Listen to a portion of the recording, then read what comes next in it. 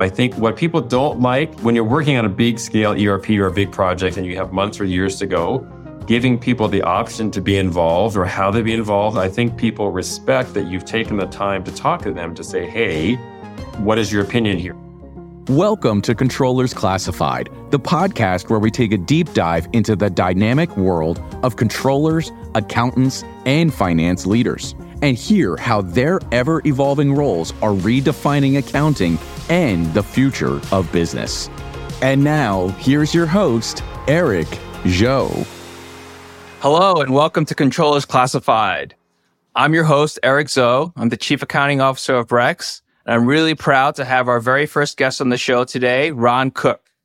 Now, Ron is the Vice President and Controller of Lightcast, and he spent the last 30 years leading teams working through all kinds of financial and accounting processes and issues at his companies. He maintains a fiery passion for special projects, especially in large-scale ERP and system implementations. And Ron, I'd like to first thank you for being here. Thank you, Eric. It's great to be here. Thanks for the invite. Maybe to kick off, why don't you tell us a little bit about Lightcast and your role at the company? Lightcast is a global pioneer in the collection and data analysis of information on the labor market. Our data provides the world's most detailed information about occupations, skills that are in demand, and career pathways. We have job posting and career profiles from more than 50,000 websites, sources every day, and we have a database of more than 1 billion technical and historical job postings. Our clients include businesses, educators, government, and big Fortune 500 companies. We have more than 700 employees today in more than 7 countries. Great, thank you. And I know you've been working in the finance side of the house for a lot of different companies over the last 25 to 30 years. Can you tell me what's been the most rewarding parts of your different roles and jobs at different companies? Yeah, I think the most rewarding thing that I've experienced in my time is seeing people exceed. I think hard work and dedication trumps a good resume. So I've had a lot of people working on my team who started, maybe they didn't have experience, but their hard work and dedication and my mentoring was allowed them to advance and to grow. I've had several people in the accounting manager and one person in the controller ranks that I've helped out. One of them didn't have an accounting degree. My boss, the CFO, said, we shouldn't hire this person. They're now a controller of a major company. So I take great pride in mentoring people and helping them to grow and expand. And as long as someone has good work ethic and is happy to work hard, I think they're going to have good success. And does that come from your own personal experience in the area, growing up in the industry, so to speak? My dad was a teacher. My mom was a nurse. And so no one in my immediate family was in business. I went to a school, Pacific Lutheran University up in the Seattle area. And I took a class my first year in college from a lady who had just come back from 2 years in Italy. And she was on the International Accounting Standards Boards for Italy. And she had such a passion about what she was doing. I had never thought about going into accounting. I was going to go into maybe business or marketing. But she was so passionate about what she did and the help that she did and the clients that she served in Italy. She was Italian, was multilingual. And so that passion kind of rubbed off on me, and she became my mentor. And a couple of years later, I became a CPA, and here I am many years later as a controller. Best job you could have ever asked for. Best job ever. That's right. Sometimes I feel like I'm an air traffic controller saying, yes, stop, go. No, you can't do that. Some people view me as a policeman. Yeah, but it's a great job. Were there any critical moments in your career where you said, where it really clicked for you, what you wanted to do and the method and way in which you wanted to go about your work? Just out of curiosity. I started my career up in the Seattle area working for a big tech company, and my boss was Japanese from Tokyo and did not speak a lot of English. And so he had a translator. And so I was kind of stuck. Every time I went to his office, the translator would speak and do that. And I had a big team of about 30 people. I started there as an accountant, and over 10 years there, I got promoted up through the ranks to controller. And so I left after being controller there for about 4 years. And what I learned was people look for leadership, and people like to be led, and people also like to be listened to. I've always heard a long time ago, someone told me that you're born with 2 ears and 1 mouth, means you should listen twice as much as you should talk. So I always listen to people, try to get to what they're seeing, read their body language, understand what they're doing, and just be compassionate. And I think that goes a long way in leadership. Leadership is an art. It's not a science. It's something that's learned over time. But I think listening to people, being compassionate goes a long way. Over your career, what are some of the biggest trends or changes that you've seen in the field that have really changed the way people in our industry work? Yeah. Well, when I started, I'm saying my age here, but when I started, there were no cell phones and there was not Excel. And so it's hard for people today. Like if you didn't have a phone, you didn't have Excel, how would you do accounting, right? So technology has certainly changed a lot. Zoom has been an invaluable resource. I personally have been working from home for about 4 years. And without Zoom, it would not be possible. But now with Zoom, I'm able to talk to people around the world. I have staff and we have team members on Lightcast in all the different countries. I'm able to talk to them. And so technology, cell phone, Excel, ERP integration, all of that has come light years since when I first started. And it's allowed people, when I first started, we had people that were just data punch errors, data punch people. All they did was key in if it's accounts payable, payroll, timesheets. They were just sitting there keying nonstop. Now we don't have so many of those. And so the accounting profession, I think, has really advanced in that people are doing data analysis, not data entry. We don't need that. A computer can say how many hours or how many sales or how many widgets you sold. But the people in accounting now are analyzing what's being happening and adding back to, we want to be a benefit to the company. Let's go back to something you mentioned about using Zoom and how it's really impacted your work, right? And it's obviously impacted all of the businesses and industries, certainly in the US. People are working remote. People are doing work from home. I still read articles in the Wall Street Journal and many other publications that debate, is work from home okay? Should everyone be in office? Downtowns across big cities in America are crumbling because people aren't coming to the office. People complain that they're not getting enough collaboration done with just Zoom, et cetera. And, I'd like to bring it to accounting because I do think there are some departments and companies where being remote, even the whole team being remote, it probably works. And it even makes them more effective because they're all individual contributors, right? And then there are other kinds of functions that are more collaborative, that require a lot of groupthink, et cetera, or not groupthink, but a lot of people working in a conference room on a whiteboard. Where do you think accounting falls there? And what is the right balance for your team? I think accounting has had to adapt. At my prior employer, we were a big technology company. And in February, notice the date. In February of 2020, we signed a 15-year lease for a couple floors in a downtown high-rise in Los Angeles. And in February of 2020, we moved in with these high hopes. Yay, we're in a perfect space. We've been working on it for 3 years. You know what happened in March of 2020? The whole world shut down. So we were in the middle of a big ERP implementation to Oracle, and we got sent home, and everyone literally freaked out. They're like, we have 6 months left to go. We previously every day spent 2 or 3 hours together in a conference room on a big whiteboard, mapping out what we're going to do. And now we had people, I'm not exaggerating. I had 3 or 4 people on my team who had never used a laptop. They only had a desktop. So when we gave them a laptop to go home, they didn't know how to use the mouse. They didn't know how to set it up. They didn't know what Zoom was. So was it easy? No. Did people have to adapt? Yes. Did I spend a lot of hours and, people crying on the phone saying, I don't like the computer. I don't know how to get this to work. But I think that the people are resilient. And because we didn't have a choice, because especially California was locked down, you couldn't basically go out of your house for a long time. We had no choice but to make the decision to figure out how to make it work. And we did it. And the implementation was successful. We were a month behind our normal schedule, but that's understandable knowing that the whole world was on lockdown. So I think when people get used to it, if they're mentored and monitored, I think it's a great resource. I've been 4 years coming up in a couple of months. It'll be 4 years that I've been working remotely from home. It has great flexibility. I'm able to hire people remotely. Like my last job, we hired a good treasury executive in New York City, even though our office was in LA. That would not have been possible if I was saying the person has to be in the office. So I think that working from home enables you to find the right talent and makes you much, much more marketable as a company.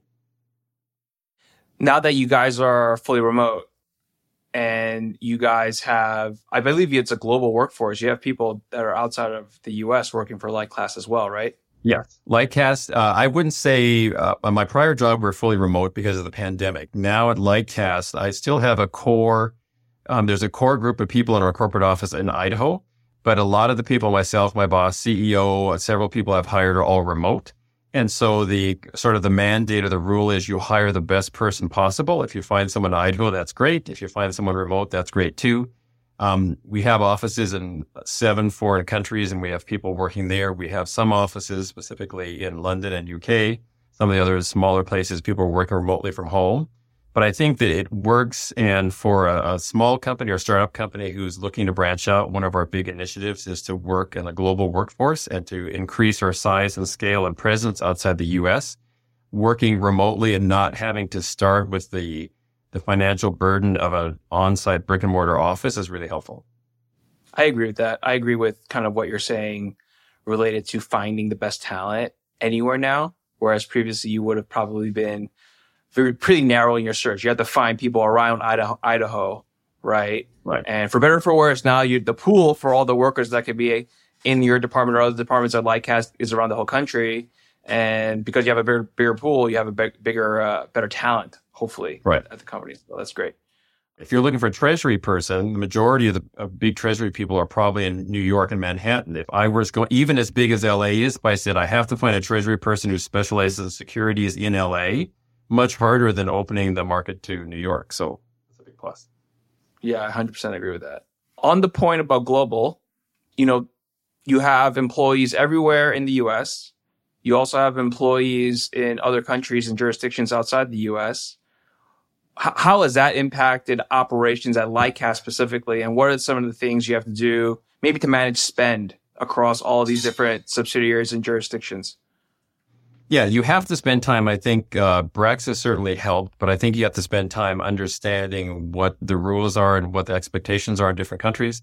In Europe, in Western Europe, for example, a lot of people travel by train much more than airplane, and train wasn't even on our radar. And so the first time we got Brex cards and they went to some people in Italy, they said, well, where's the category for a train? And someone, because in the US, I mean, Amtrak, I think, is still around, but not a lot of people take train as a mode of operation.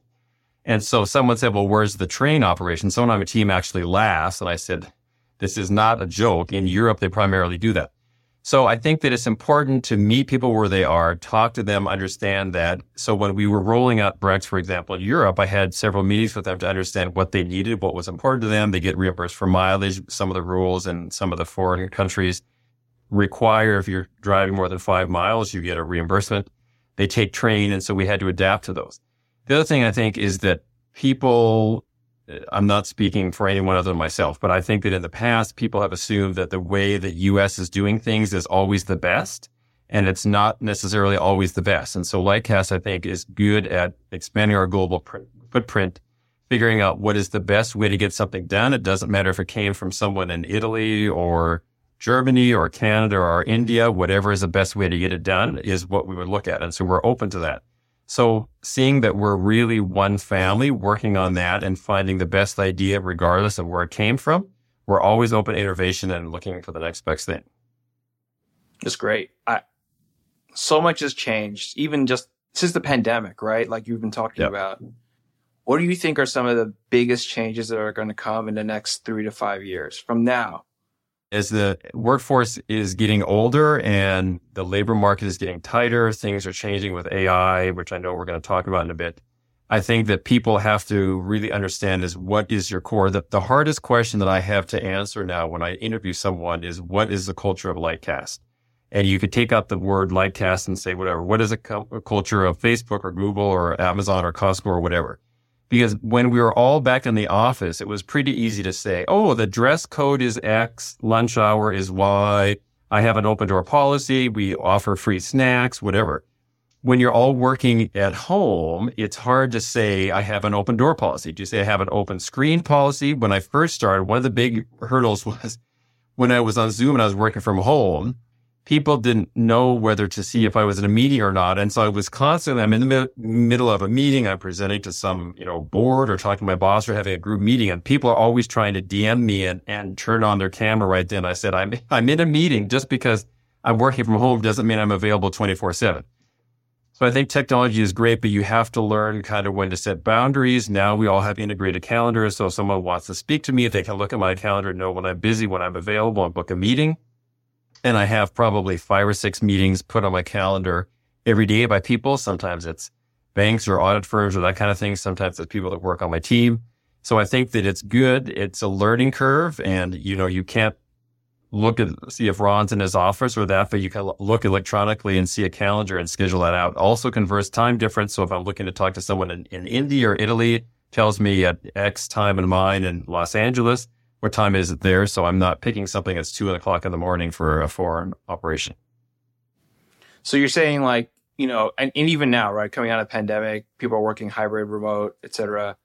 We're still finding our way on how to manage these schedules, boundaries. How do we build better behaviors, frankly, right, in respecting other people's work and time, and setting aside time also for collaboration while we're remote? Right. I think so. And I think that companies, I think it's going to be, a lot of the big tech companies have decided they went from you don't have to work at home at all to now you have to work at home to now you have to go back in the office to they kind of give in and now you only have 2 days in the office. I think each company is different. Certainly, I think back to when I had a big ERP implementation. Would it have been easier if we were all in the same conference room working on it? 100% yes. But in the pandemic, especially in California, when everything was closed down, that wasn't an option. So you had to adapt and learn to that. Now that people have had, especially the younger generation, in my career, even 5 years ago, it would have been unthinkable that I was not physically driving to an office. I always had an office. I always had to be there Monday through Friday. Even if I had a dentist appointment, it was like, oh my gosh, I'm going to be gone for 2 hours. How do I block out 2 hours out of my life because I won't be in the office? And I think work from home, I've interviewed multiple people and I'm still shocks me, but I've gotten over it. 2 people, and I kept the resumes. The top line in bold says, only considering remote offers. Don't even talk to me unless you're willing to say, and these were young people, like a year or two. They're not like they've had years of experience. They're a year or two out of college, but they've just decided with their quality of life or whatever, don't talk to me. It blinks to me in red. Don't talk to me unless you want me to be remote. And so I think that I'm not saying that we need to accept all of that, but I'm saying that a company that is not flexible in hiring the best person wherever they are, I think is going to miss out. And maybe for that company, right? You just pick and choose. They're self-selecting in or out for different hiring pools. If you immediately say that you're only considering remote, then as a employer, that's just an easy kind of resume to put in the out pile, not to be considered pile, right? So makes sense. Let's go back to AI actually, because we did want to talk about some of this stuff and how it may impact our work over the next 3 to 5 years. Where do you think you'll see the most impact from the implementation of AI in finance processes or accounting processes? I think AI is great. I've used ChatGPT in business and in my personal life, helping out some friends. I think, in the accounting profession, the rules, the generally accepted accounting rules, technical pronouncements change all the time. Every month, every quarter, new rules come out. No matter how long you've been working, no matter how experienced you are, even people at Deloitte and EY and the big guys have a hard time keeping up with all the rules. So if a new pronouncement comes into effect, or you're working on an acquisition, or you have something and you know that there's going to be accounting rules and you're not sure how to do that, it's very easy to go to ChatGPT and type up, tell me what the latest rules for leases are. Instantly, you hit enter, it comes back with all of those. I think probably my experience has been about 90% of the data that comes back is accurate, and it gives you a great head start or a leg up on doing that. I think where I've found people to fall down is they assume that because it came from a computer or because it came from AI, it's infallible. Especially there are some state differences. California specifically has a lot of different rules in other states. And if you click that, you go on Google search and it's a national summary, it may not apply to what you're doing in California or your state. So I think that it is here to stay. I think that people that are not on that train are going to lose out because I think it's already left the station, as it were. It's already going. And I think people that need to adopt it are going to be the most successful. I think, though, that AI without personal involvement, I know that's LICAF policy. We want to have AI centered kind of in a combination with a real person. And myself, if someone were to ask me, like if the board came to me or my boss came to me and said, hey, I need, the top 5 topics of some pronouncement, or we're looking to buy a company and they're going to specialize in leases, I need to know the details. I would never simply go to AI, ask for the details, don't look at it, cut and paste and send it out, because probably of 10 bullet points, 1 or 2 of them probably are not accurate. So it's a combination. Does it do 80 or 90% of the work for you and help you be efficient? Yes. but does it require you to sit down and look and make sure that they're all 100% accurate? I also say yes. So I think it's in combination with a person with a brain that can look at it and say this makes sense or not. It's going to be a great resource, and it will make people more efficient. That's my thought. So you're telling me is that we're still going to have jobs? I'm planning on having a job. I think that as of today, I'm not talking about, Star Trek or the Jeffersons of the future, but I think that technology is not going to replace people and their thinking. The other thing someone asked me the other day is, well, what do you think AI can't do? I haven't met an AI computer or Mr. ChatGPT, whatever, who can manage a team. And so I think managing a team, managing through employee problems, personal problems, taking days off, promotions, people who are happy, unhappy, hiring, firing, all the things you have to do as a management person as you grow. AI can't really assist in that. Now, having said that, at a prior company, I had someone who was an accountant, worked there for 3 years, and they were going to be promoted. We were considering promoting him to a manager. So I went to ChatGPT and I said, give me the top 10 things that a new manager needs to focus on. Hit enter, it comes back. And I cut those and pasted in a document, and I use that as a starting point for a conversation for this person to say, here are things you have to focus on because you've never managed before and you're just been an employee. Now you have people reporting to you. Here are things you'll have to focus on. So I think it is a good guide. But to answer your question, no, I don't think you're not going to have a room with 10 computer screens and not 10 people. I think you need to have 10 people working with the computer. And you know what? On your example about a new accounting pronouncement, having an AI read through it, summarize it for you, maybe give you some addition, like the first level of analysis, that's really useful. And it gives you a lot of efficiency, right, from using that tool. There's already examples of people, though, going overboard, right? I saw an article, I forgot exactly where in the country it was, but a lawyer decided to use ChatGPT to write up the case law. They come up with a case law that already exists that supports their argument. Put in the parameters. ChatGPT wrote up a beautiful memo explaining XV, state of Alabama, or this versus that, etc. And they were all false. They were made up cases. This guy had a 30-year career as a lawyer and got disbarred because of that. So to your point, right? Like, we do pretty serious work sometimes. Like, this stuff gets reported in public filings. Like, if you work in a public company, we have a lot of stakeholders that rely on our financial reporting and how we present numbers, et cetera. Purely relying on a computer without applying human judgment today, at least with how AI is set up today, I agree with you. Like, you got to have, like, even when they automated the assembly line, right, and cars began to be put together by robots in the assembly line, you still have the foreman, you still have people monitoring the machines. Machines also break down, so you have to, retrain them and update them, et cetera. So 100% agree with you on that. Right. And I think the other thing is you have to learn ChatGPT is great, but you have to spend some time and learn about what exactly in what order you put things in. If you were just to, for example, say, I need the accounting pronouncement for leases, ChatGPT is worldwide. It could give you the rules for Europe, and I'm in the US. And so the rules in Europe, IFRS, are different. So you have to be very specific. I want the US GAAP rules for a lease, or I need this that applies to the country, or I need something that is applicable to California. So you have to be specific enough. But I'm shocked that the guy was disbarred. But like I said, I always use it as a starting point. I would never look at it blindly and assume it's 100% accurate. Like some people think, if it's on social media, it's accurate. Obviously, that's not true. You look at it, determine what applies, what is accurate, what is not, and then, adjust it as you need before you send it in or use it.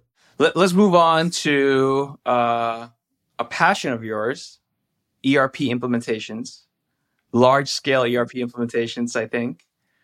Can you share with me, lessons learned from one of the most successful implementations that you've had, and perhaps also example of the most challenging one? Yeah, I think the most successful one was at a prior job, a big technology company that I had alluded to before. We were a year and a half into a 2-year implementation of Oracle, and we're a large public company. We're an accelerated filer, so we had to file Qs and Ks 45 days after the end of the quarter. Right in the middle of it, the pandemic happened. We were all sent home. So I was one of the main stakeholders, but I wasn't the overall leader. the overall leader was frequently traveling and was gone, and we would have weekly update calls, and that person was not always on the call. And you could see the morale, the combination of we're working at home, we can't be in the office, we don't have a whiteboard. Full disclosure, we don't have bagels evermore because we used to bring in bagels to the office. Now they're at home and they don't have, a free kitchen. And then the ultimate sponsor traveling and being gone a lot, people really look for a leader. And so I always tried to read the room. And even though I wasn't ultimately in charge, I was viewed as a manager. And so I always tried to, I ordered some Uber gift cards and I sent them gift cards for lunch. And I said, you may not have free bagels, but let's do something. Friday, let's spend an hour and not talk about the ERP system. Let's just get together and talk about what you did for the weekend. And in California, like sometimes the highlight of my week was I got to go to Costco or I got to go to a supermarket because it was the only thing that was open, and it was kind of a dark time. But I think that whether it be in person or that's not allowed on the Zoom, you need to have compassion, talk to people, find ways to do that. We can't be together. We can't do that. We can screen share. We can do that. I spent a lot of hours at night working on documents and sending it out late at night. So when they came in the morning, they would have that. I said, here's a screen share. Spent way too much time focusing on what people had done and purposely doing after hours emails so that when someone woke up, the first thing in the morning they would see is, hey, I got an email from Ron. Ron appreciates me. Or I would call out, hey, you did this project or worked on this line item and we're ahead of schedule. Thanks so much. Here's an Amazon gift card, or Friday we're getting together. So I think that people in any company, Lightcast is no exception, people is your best resource and you need to learn to take care of people, and the world adapts. It was no one's fault that COVID happened, but everyone had to adapt to that. And so I think that companies and managers that understand that and figure out a way to work. We were all in the pandemic. Some companies survived, some companies closed, some companies are still hanging on. But I think that managers that exceeded understand that change is part of the universe and of the world. Change always happens. Hopefully we're not going to have another pandemic soon. But things that don't happen, you can't bury your head in the sand. You just need to say, I'm going to adapt and figure out how to go forward. You talk about people being the biggest resource. I agree with you, right? It's a knowledge industry that we're in. We need those people to have the knowledge, have the right skills to do the work. When it comes down to an implementation, some of the challenges that I found is, it's the same team that has, we call it BAU here, business as usual. They still have to do the daily entries, the day-to-day processing, the month-end close. Oh, and by the way, that same workload, let's just add on a whole implementation on top. So how, like in that scenario where you were implementing such a large system and then the pandemic happened, what was your strategy on the people side there? We had a budget for a consulting firm, and the managers could decide if they were going to have the consulting firm assist with the implementation, or if they were going to do what in your case, BAU, business as usual. So for example, if we have someone processing accounts payable or accounts receivable, we could decide would the consultants be doing the AP and the AR so our employee could focus on the ERP, or would the consultants focus? And we had about half 50-50, and we weren't dictatorial. We didn't say you have to do this or you have to do that. We said the manager, you can decide. And I think that the managers really liked having the option to do that. And some of the managers, and I was one of them, I went to my team and I said, okay, I'm making this up. I have two consultants. We have one AP, one AR. And I went to the AP and AR team. Some of them had never been on ERP. Full disclosure, two of them got so freaked out. They said, I don't know what ERP is. I want to stay and do my day job. But one of them was like, I'll throw my hand in the air. And so I went to my team and said, we have one consultant, one person on my AP team was excited about getting involved in the ERP. So we took the consultant, had them work with my existing AP team to process. And the one person on my team who raised their hand and said, I'll take a risk, was on the ERP implementation. And she did a great job. So I think that people what people don't like is if you tell them this is what you have to do. Now, I'm not saying there are not cases, like if we're coming up to an audit or you're working on processing payroll, and there's a payroll deadline. If you don't get the time cards done by Wednesday at noon, you won't be paid. That there's not an option. But when you're working on a big scale ERP or a big project and you have months or years to go, giving people the option to be involved or how they be involved, I think people respect that you've taken the time to talk to them to say, hey, what is your opinion here? I'm asking you to be involved. What level of involvement do you want? I really like that strategy. I'm going to take that away. This idea that for the consulting firm to come in, because I already know, it's not just at this company that I'm at right now, but also my past experiences. And I was an auditor for a long time. at PricewaterhouseCoopers. But I've met a lot of different accountants across a lot of different companies. And you can kind of tell for some people if they just want to do the AP processing or the AR processing or whatever their BAU is day to day. And then also some people who have a sense of curiosity. They want to explore more. They want to dive deeper into. In fact, they may be better or likely are better than the consultant in thinking about how best to implement this new system with the existing process. So yeah, I guess, yeah, you're right. It doesn't have to be, it shouldn't be all or nothing. It shouldn't be all or one. I think I 100% agree with you. The two things I would say is that if you force someone who really doesn't want to do it, it's not going to end well. So if one of those people on my AP team has said, I don't want to do it, I don't know what ERP is, if I, drug them, dragging, kicking and screaming and said, you're going to do this, it wouldn't have ended well. I also don't think that if you take consultants and put them in the role and they have no history about what your company does, you're not going to get as good an effect as you are with a mix. I think we were successful because we had consultants and people from our company who were working together in the room and then virtually on Zoom to get it done. And we need the people with experience. The consultants had done many, many ERP implementations, and the people in our business, knew our customers, knew the processes, knew our software. And it was both sides working together that enabled us to be successful. All right. It's time for the last segment of the podcast where we talk about how controllers are fun too. And, Ron, just curious, what is the funniest accounting debacle that you've ever seen? About 5 years into my career after I graduated, I was accounting manager. Long time ago, we were implementing an ERP system. Back then, the standard was you would do a parallel testing, meaning you had your current existing system and your new system for probably 2-month end closes. The people in data entry or accounting were keying in invoices of both systems to make sure that there were no differences. So I had one lady on my AP team, and we had multiple, like a month. Okay, this is starting in a month. It's starting in 2 weeks, starting a week. Beginning July 1st, you're going to have to, for 2 months, key everything, and this was back in the day when everything came in by paper. So every day the mail would come and we delivered. She'd sit and open her invoices.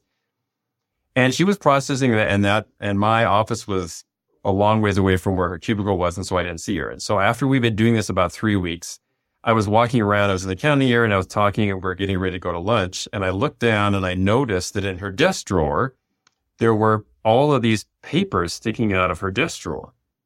And I thought that was on. And so just out of a habit, I looked down, I said, gee, what's in this drawer? And I opened it, and it was completely crammed full of invoices.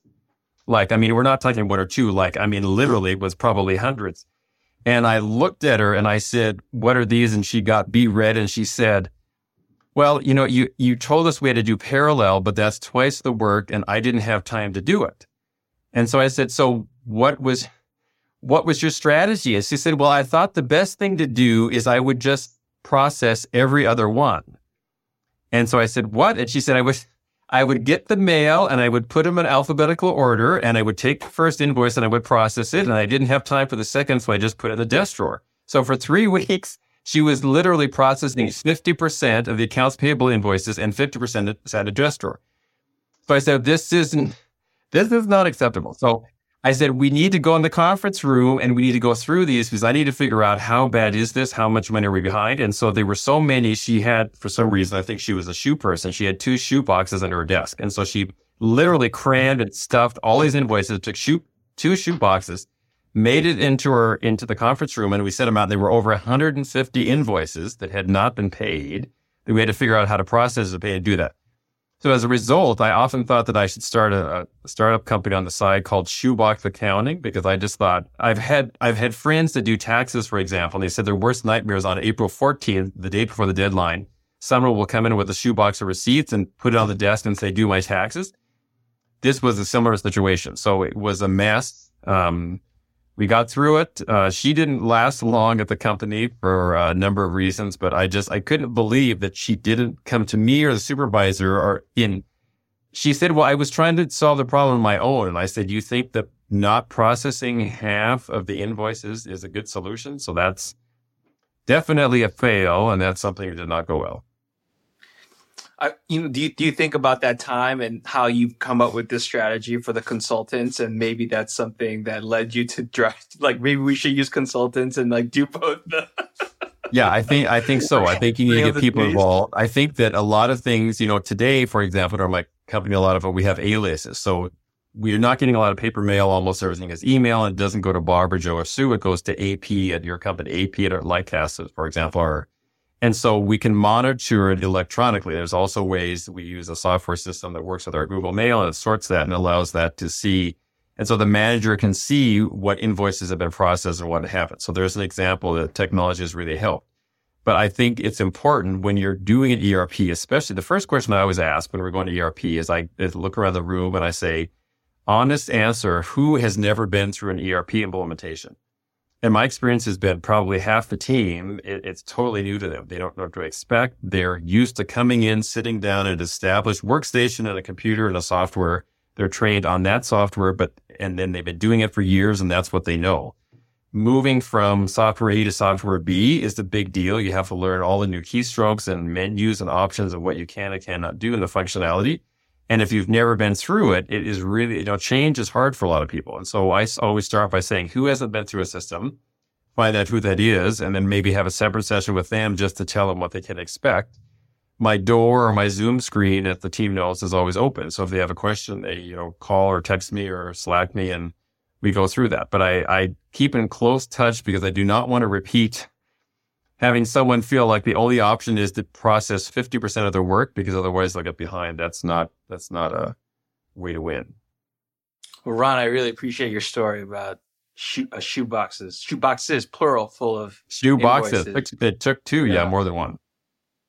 To wrap up, one thing that I'd be curious on from you is what's some of your advice for up and coming controllers or people looking to become accounting and finance executives in the world today? I think integrity is something that will follow you the rest of your life. I think that not only in the accounting profession, but in life in general, integrity and being honest and being open up front will open a lot of doors, will make you successful. Nothing to stop you in the accounting world. You have to be a CPA. You certainly have to have a level of technical experience, but dealing with people and dealing with them integrity. Also get back to when I said that someone a long time ago told me we have 2 ears and 1 mouth. You should listen more than you should talk. A lot of people get in a room, especially if they're managerial, they think their job is just to talk, and they talk and talk and talk. You're doing this wrong. You're doing this right. Do this. You're late or whatever. I oftentimes start discussions by saying, tell me how you think this experience went, and then just pause and let them tell me. And oftentimes I find, like, especially in reviews, if I'm getting a review of an employee and I think it's going to be a difficult review, I start by asking them, how do you think the last 6 months went? And if they're honest, probably 80% of the time, they will come back with what exactly I was going to say, but it's a lot easier because they've said it first. So two-way communication is important. Integrity is very important, and just listening to people. So a lot of people, when they ask me this, are shocked that I'm not talking about, you have to learn debits equals credits or learn to do a pivot table or write a formula in Excel. Obviously, those are standard, and people that are CPAs do all that stuff, and that's obvious. But I think it's the people side that is missing in some people that don't advance. So people have been doing accounting a long time, and maybe who've never gotten above the accounting manager rule. Why is that? People and people management, which is an art as much as a science, something you need to learn. And that's very important as you advance in your career. 100%. There's all these technologies that we talked about today with those Zoom and other softwares that are supporting us working remotely. There's AI that's coming up. It's going to have a huge impact on our industry. The art of communication, the art of working with people, the art of collaboration, they're timeless. Those aren't going away. So 100% agree with you. Thank you, Ron, for joining us today on our very first episode of Controllers Classified. I really appreciate you joining us. And for the audience, thank you for listening in, and hope to see you next time. Thanks. Thanks, Eric. Thanks for tuning in to Controllers Classified, presented by Brex. Brex is a unified AI-powered spend platform with global corporate cards, expense management, reimbursements, and travel. Visit Brex.com and follow Brex on social to see how they can take your accounting game and your company to new heights.